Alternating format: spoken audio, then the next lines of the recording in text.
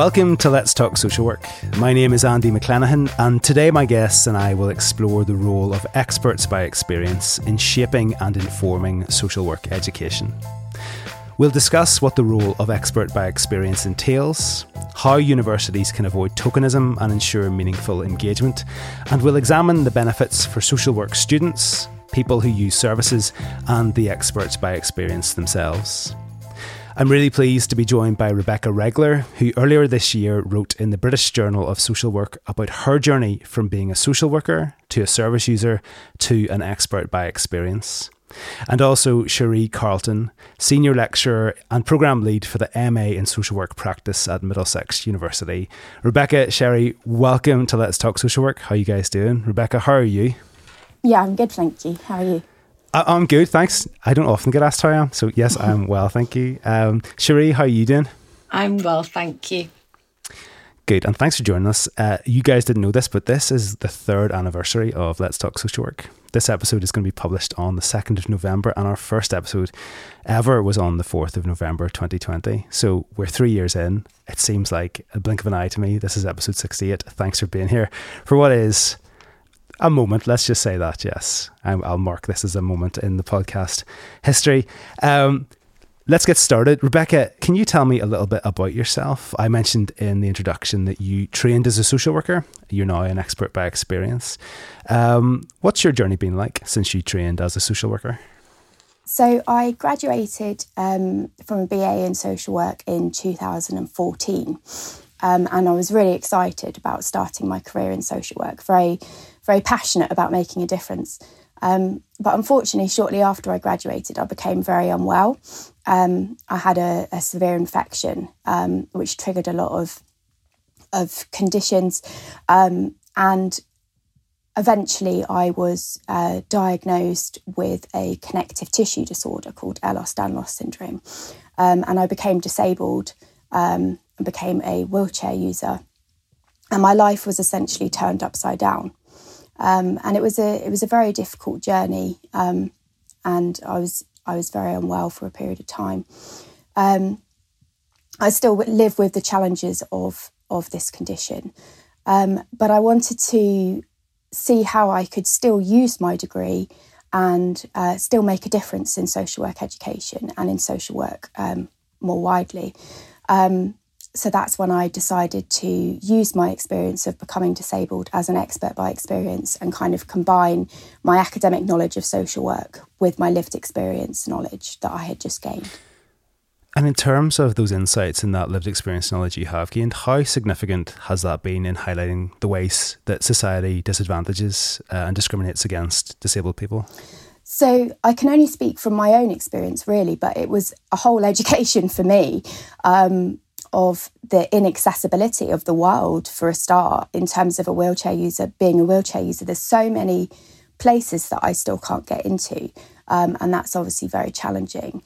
And I think it's important that when I'm talking to social work students, I highlight that inaccessibility and things that you can do to make your practice more accessible for people.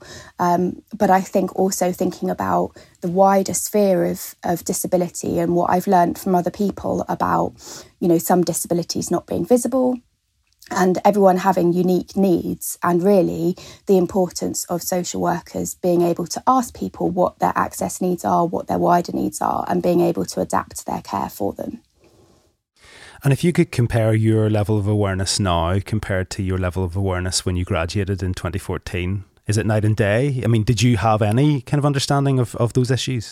I definitely had some understanding, and I think I had the academic kind of knowledge about, the medical and social model of disability, but also we had experts by experience on our course, so I learnt a lot from them about the challenges that they face. But I guess there was an awakening on a personal level of having that lived experience and really being able to experience what those challenges are like. On an individual level. And the extent to which students do learn from experts by experience is going to be absolutely central to what we talk about. We're going to come back to that shortly. But I'm keen to know how you became involved, Rebecca, as an expert by experience in social work education. How did that come about? So I was thinking about how I could combine my lived and learnt experience. And I remembered that on the course that I was on, we had experts by experience, and they had a profound impact on my learning. And so I really thought, how can I do that, really? And so I approached my local university, and they were incredibly supportive. This is Oxford Brookes University, and I was an expert by experience with them for a few years, and they really helped me develop my skills and my confidence, and to the extent where they supported me I recently became an associate lecturer with them, and have had fantastic support, and am able to work as an associate lecturer just a few hours a week, which fits in with my health challenges. But also I was keen to have a wider experience of being an expert by experience. So I joined the team at Think Ahead that are based at Middlesex University with Cherie, and again had a fantastic experience, felt really supported, and a really valued role. And I think what I learned about being an expert by experience is it's not just about, kind of being rolled in to share your experience and then you leave. It's really integrated and meaningful in the courses that I've been involved in. And it's about being involved beyond just sharing your experience, but also with the wider aspects of the course, so with assessments of students for readiness for direct practice, being involved in curriculum reviews and things like that. So it's been a fantastic journey, and it's really helped me personally kind of process my experiences too. I'm just thinking back to an episode we made some time ago. I've worked a couple of times with a campaigner called Dominic Waters. Dominic is a food poverty campaigner, and he talks about his living experience of food poverty, and I always think that's a really interesting way and helpful way to look at it, because Rebecca, your experience will be constantly evolving and constantly deepening, because it's lived experience sometimes makes you think it's something which has happened to you, not something which is continuously happening to you. Yeah, I think that's a really good point. I think particularly with disability, for me it's a living experience, as you say, and I'm constantly learning and growing, and as my experiences change, there's new things that I can share with students. Cherie, Rebecca was saying when she was studying, so Rebecca, were you 2011 to 2014? Is Yes. That was the 3 years? There were people with lived experience, involved in her course. Now, I understand it's been mandatory to involve service users and carers in social work education since 2002. Where does that mandate come from? Is that a requirement of the social work regulator? Yes, it originally came from the Department of Health requirements for social work training. Back then it was the General Social Care Council who were the regulating body, and we've obviously been through the changes to regulators, the HCPC and now Social Work England. So it is in the 2021 Education and Training Standards.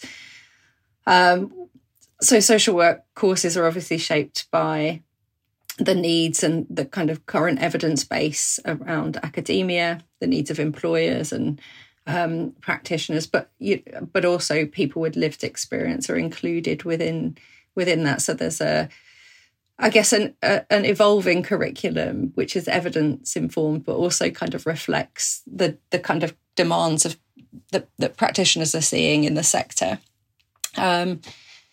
So although it is a requirement for social work training that lived experience is to be included across all parts of the degrees, it doesn't tell us how that should be carried out. So it doesn't prescribe how universities go about meeting the remit in partnership with experts by experience. Thank you, Cherie. Rebecca, in an earlier answer, touched on some of the ways she's involved as an expert by experience.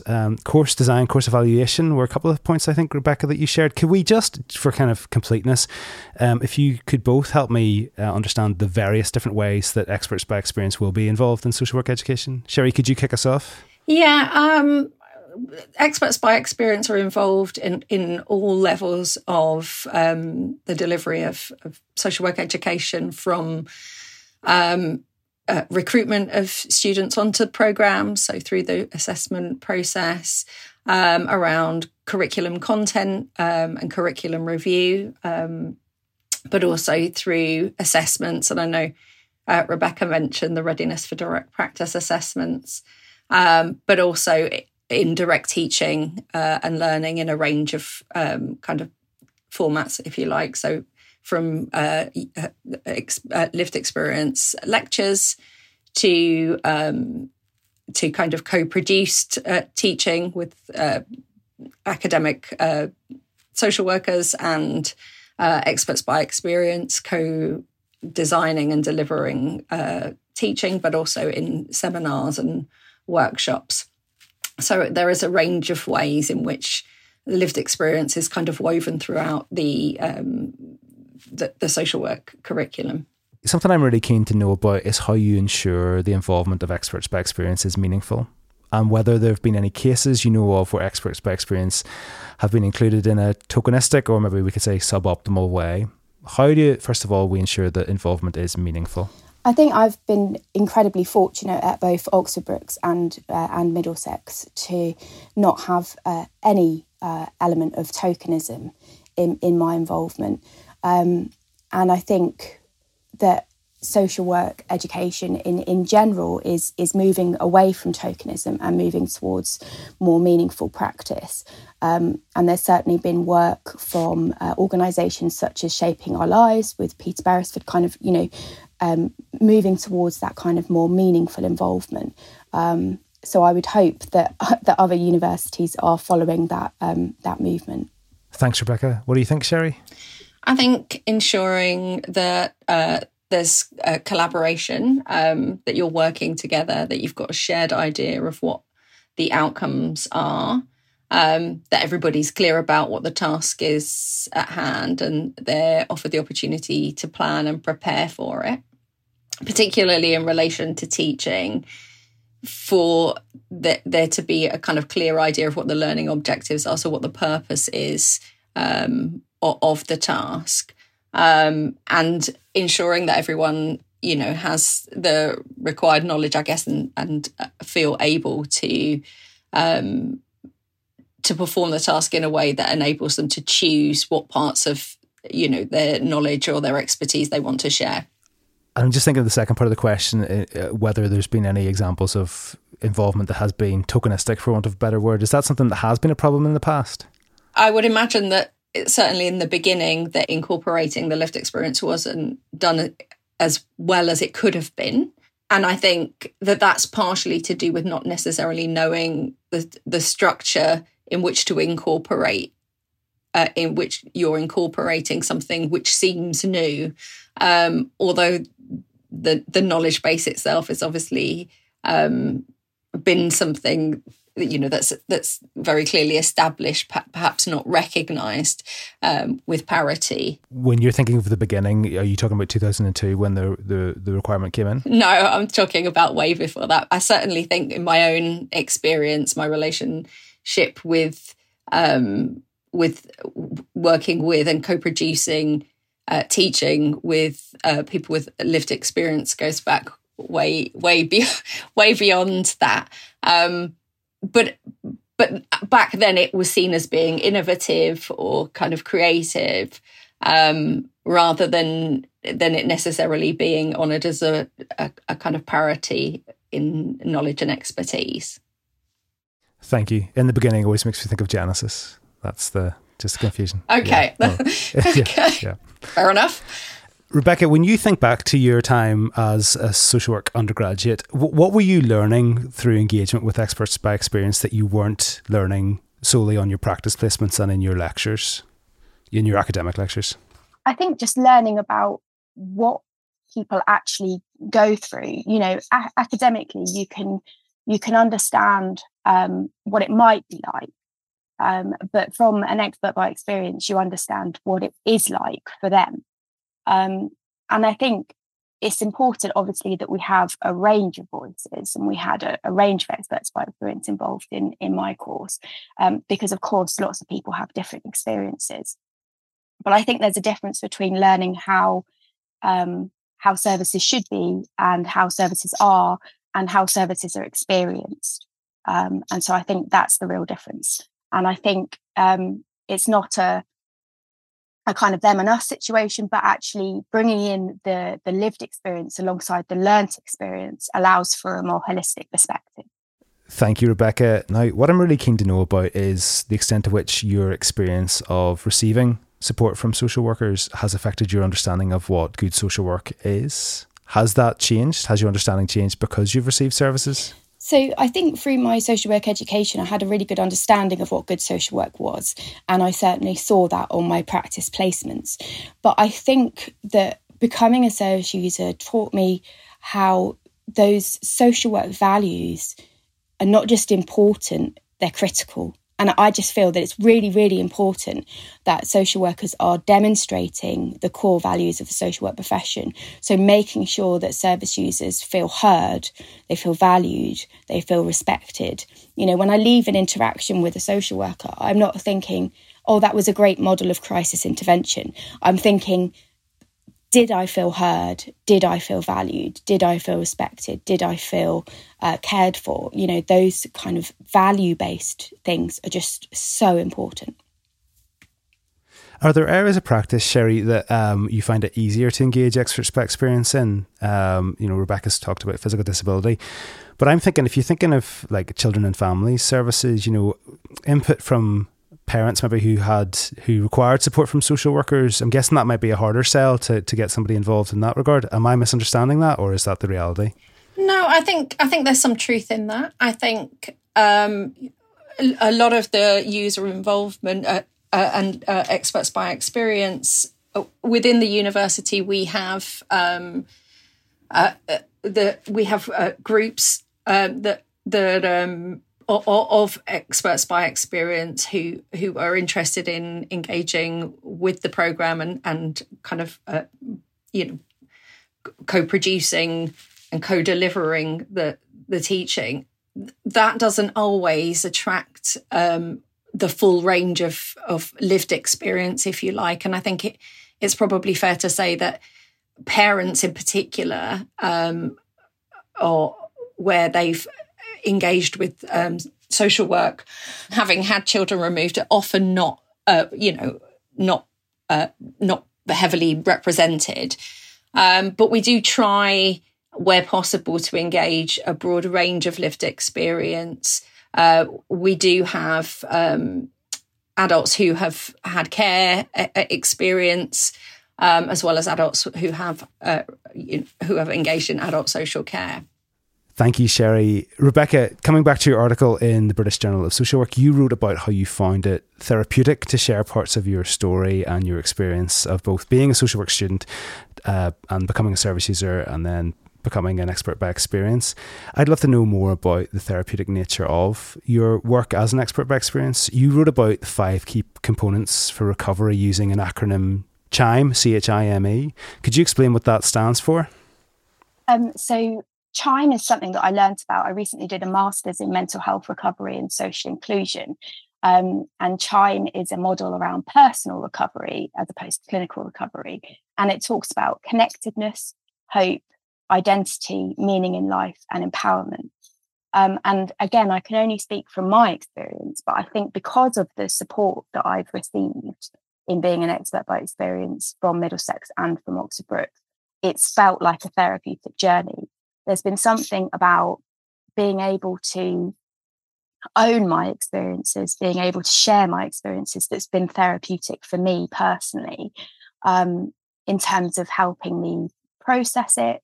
And I guess the movement from being a service user to an expert by experience has personally helped with my identity, I guess, of, I've got something to offer here. I think from the connectiveness aspect, there's something very helpful about connecting with other experts by experience. And there's something about being in that group, which is helpful.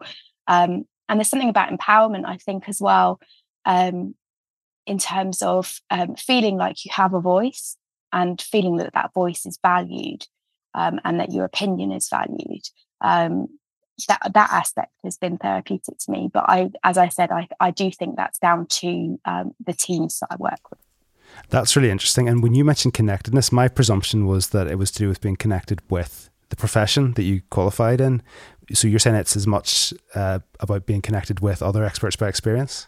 Yeah, for me, that's been really beneficial. I guess in my own personal journey, there's something about connectedness to the wider profession that's helpful. But within the Chime model, it's talking about connectedness with people more, that kind of interpersonal relationship. I'm making an assumption, but you've talked about identity, meaning in life. I'm guessing that's about, still feeling like you have a huge amount to contribute through your role. Hope, though, as the H in the acronym, I don't think you touched on. Is that something that... Yeah, there's something about wider hope, that there's a hope for improving things for future service users. But there's something about hope for myself that, I've got a role to play, that there's hope for my own future in terms of my career and what I'm doing. That's personally been beneficial for me. And I was listening to something on the radio recently. I think it might have been a programme on BBC Radio Ulster, and they were talking about the difference between hope and optimism, and how hope is about there's an active element to hope. It's not just something that you kind of you're not just sitting back kind of thinking maybe things will get better. So you're talking about the role you have to play. So I'm guessing that means that the hope that you're speaking of is something which is active and something that you're contributing. Absolutely. And I think at the moment in social work, it's exciting. This movement towards co-production. People are being really involved, and it's genuinely meaningful, and that's exciting, and that's hope, and it's we're moving forward. And that will lead to better practice in the future. Rebecca, you're being so generous in terms of sharing your experience on this podcast, but also in the course, in the journal article. What I was thinking, though, about what you have shared, is there a vulnerability involved in that? I'm keen to know from the university's perspective, from Sherry's perspective, how expert by experience are kept safe. But have you ever felt vulnerable in terms of what you have been sharing, Rebecca? I haven't, no, because I have set personal boundaries for myself, which is what I encourage all experts by experience to do, about what you feel comfortable in sharing and what you don't. And ultimately, that's completely up to you. And, some experts by experience might not share much because they might be, more focused on other aspects of the course that they're involved in, rather than just explicitly sharing their own experience. So I think by setting those personal boundaries, that's really helped me, but also the support that's provided. So if I am involved in sharing my own experience, there's a kind of pre-meeting where we'll discuss it, and then there's a debrief afterwards. So it feels supported, it feels contained, which is really important. Sherry, in terms of the university's role in keeping people safe, is that something which consideration is given to? Absolutely. I think we ask a lot of experts by experience, they're sharing personal experience. So it's really important that they feel in control and are making choices about what they want to share over what they don't want to share in the teaching. But I think it's important that there's clear communication, that experts by experience are supported. They're involved in the planning and the review of the material that they're delivering, so that we're kind of equipping them or supporting them to develop the kind of skills around the personal boundaries that Rebecca talked about, thinking about what they're sharing and the purpose of that in relation to the teaching and the kind of learning outcomes for that teaching, which I think helps. I think it helps experts by experience think about how much of themselves they feel comfortable in sharing, so that it's never too much, and there's always a point of call afterwards to debrief about how that went, and if there was anything we could do differently to kind of support that in the teaching. You'll often see conversations on social media, people talking about being asked to sit on panels and share their experience without being paid, as if it's just something you're going to want to do because, it's your experience. So absolutely no recognition of the value that's being contributed because of that. Now, my presumption is that experts by experience in a university context are being paid for their work. Is that the case? And if so, where does the funding come from to actually cover that? Yeah. Of course, experts by experience are paid on the same hourly rate as other hourly paid lecturers, certainly at Middlesex. They go through the same HR processes, and the funding for that comes from within the programme budgets themselves. So there are funds allocated within the programme to ensure that lived experience is represented. I'd seen a figure of £7,000 or £7,500. Was that in one of your pieces, Rebecca, in terms of money that comes from, I presume, government? Have I got that right? Yes, there's a budget that comes from the Department of Health. And I do think that there's a need to update that budget and to review it because, and I think also with the move to kind of genuine co-production where service users, experts by experience are being involved throughout the course, that means more involvement, which would require more funding. So, I think it's important that that's reviewed. We talked earlier on about meaningful inclusion compared to tokenistic inclusion, and thankfully neither of you had any examples of tokenistic inclusion to share, which is good. But I'm thinking back historically, has there been a hesitancy to include experts by experience in shaping social work education and designing services? I mean, I'm thinking about, forgive me, correct me if this is wrong, but it's sort of a mental picture of, some people kind of panicking about involving individuals who haven't been formally trained, in a view that academic knowledge is superior to experiential knowledge. Is that something which historically has been the case? Certainly in my experience, there, I wouldn't say that there's hesitancy. I think in the past it perhaps hasn't been done as well as it could have. And like I said, it is a evolving process. I think historically, perhaps greater weight has been given to kind of professional knowledge or academic knowledge. But I think that's changing, and that's quite important. I think that, as you mentioned before, around keeping people safe, I think perhaps that anxiety may have been generated at times and created, as you kind of suggested, a hesitancy. So kind of feeling responsible and needing to protect service users or lived experience educators from sharing too much of themselves. But I think that's changing. I think, support, understanding, the power of the lived experience and being able to honour that people will make choices about what's best for them, and, ensuring that they've got power and control over how much of themselves they want to share. And I guess upskilling lived experience, people with lived experience to deliver education. As a social worker coming from a practice context, in order for me to teach, I'm acquiring a different training. So, learning how to teach from a practice perspective. So supporting lived experience educators to also develop those skills to think about learning outcomes and how what we have, myself from practice, what my practice experience is that lends itself to illustrating the learning in the teaching. And having come from practice, do you feel that makes it easier for you to see the links between academic knowledge and lived experience knowledge? It doesn't sound like it's been a challenge in terms of integrating those two forms of knowledge.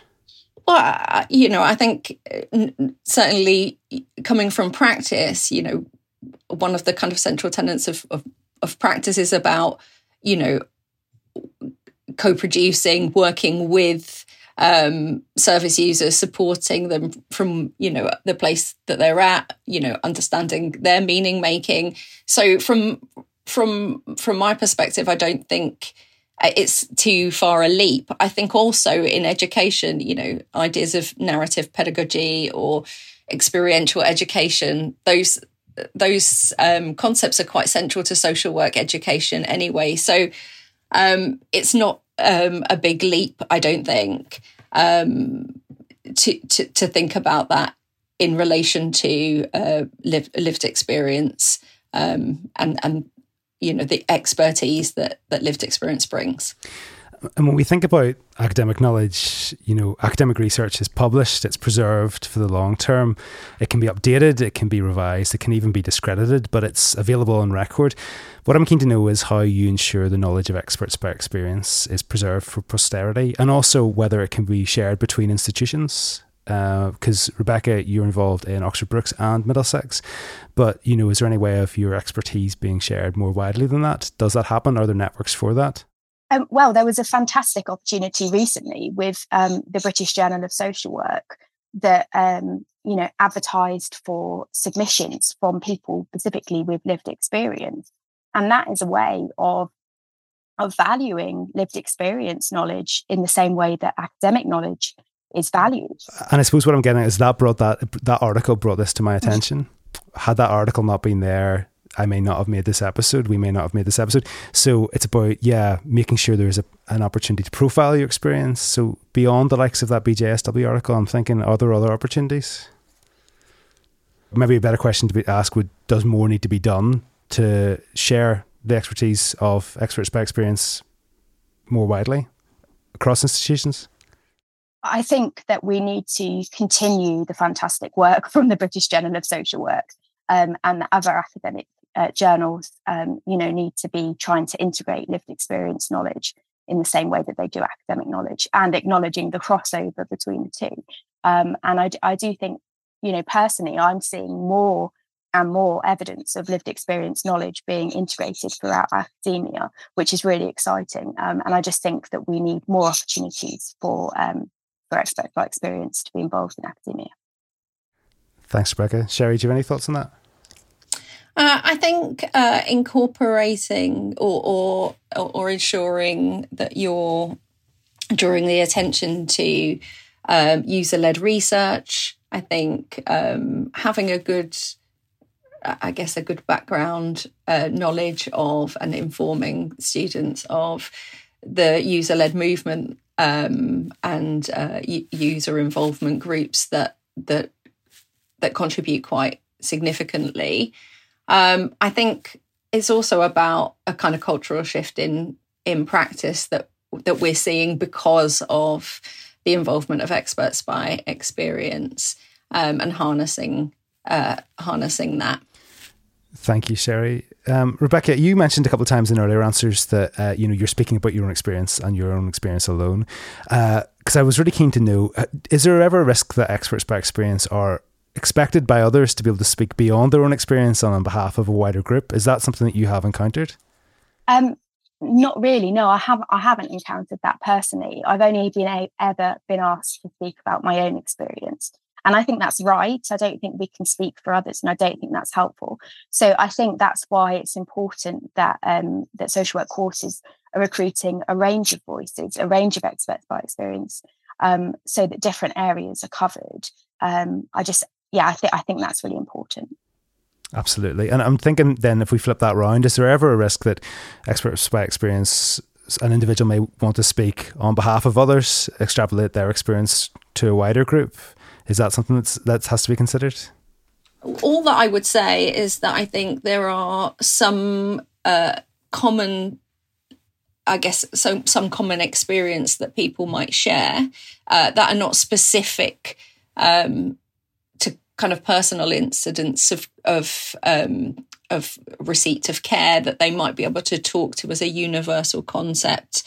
But I think it's fairly reasonable to assume that most lived experience educators recognise that their experience is their own, and that is the expertise that they bring, in hope that you might be able to universalise at least some of that in your practice, or you might be able to see how that might be synergistic with other people's experiences.